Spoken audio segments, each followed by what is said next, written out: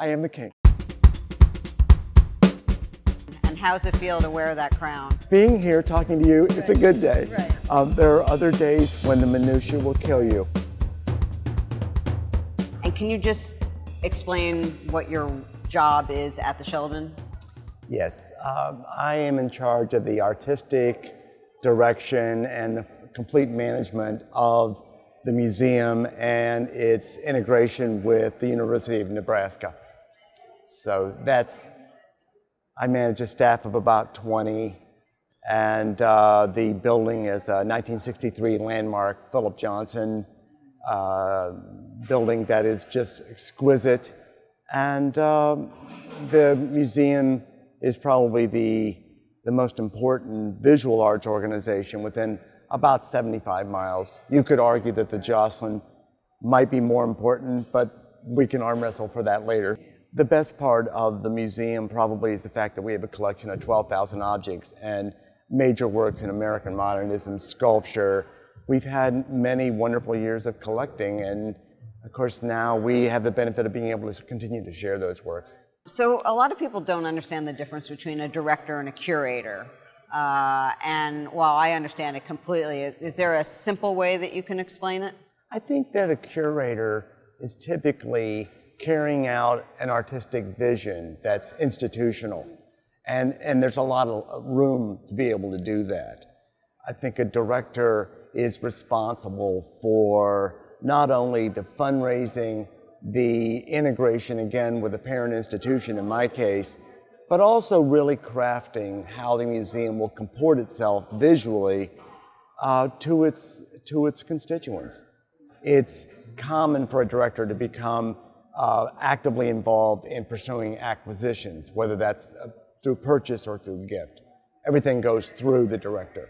So it is sort of, you get to be king. Exactly, you are the king of the film. I am the king. Absolutely. I'm the king. And, you know, and how's it feel to wear that crown on your head? There's good days. Yeah. Being here talking to you, it's a good day. Right. There are other days when the minutiae will kill you. And when you're begging for money, it's not the most pleasant. You know? Exactly. Yes. So you always need money. As the curator in your curator role, and then also in the director role, when you're looking for acquisitions, how do you go about finding the artists? You know, people ask us that all the time in the gallery, and but the museum concerns for acquisition are very different from the gallery's concern for representation, right? I mean, we have to do an entire body of work.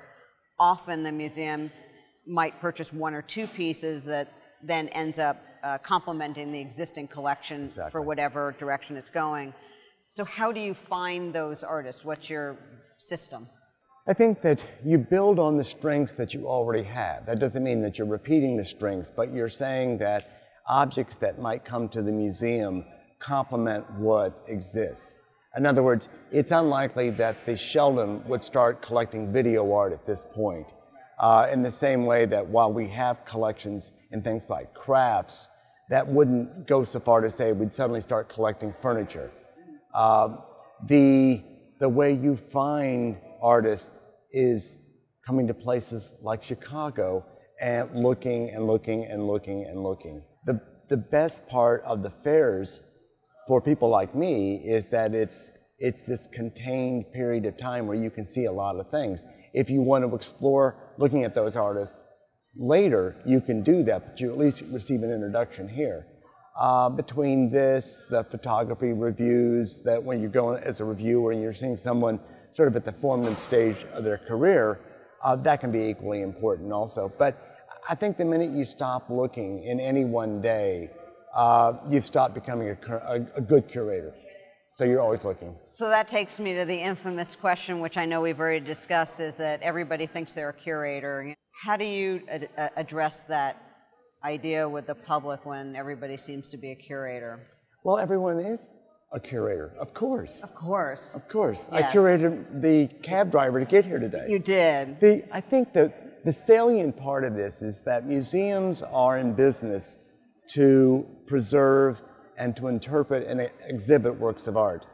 And so for me, the idea of a curator is someone who not only can choose works of art that might portray a narrative, but they actually can interpret those works of art and bring a group of works together that seem meaningful.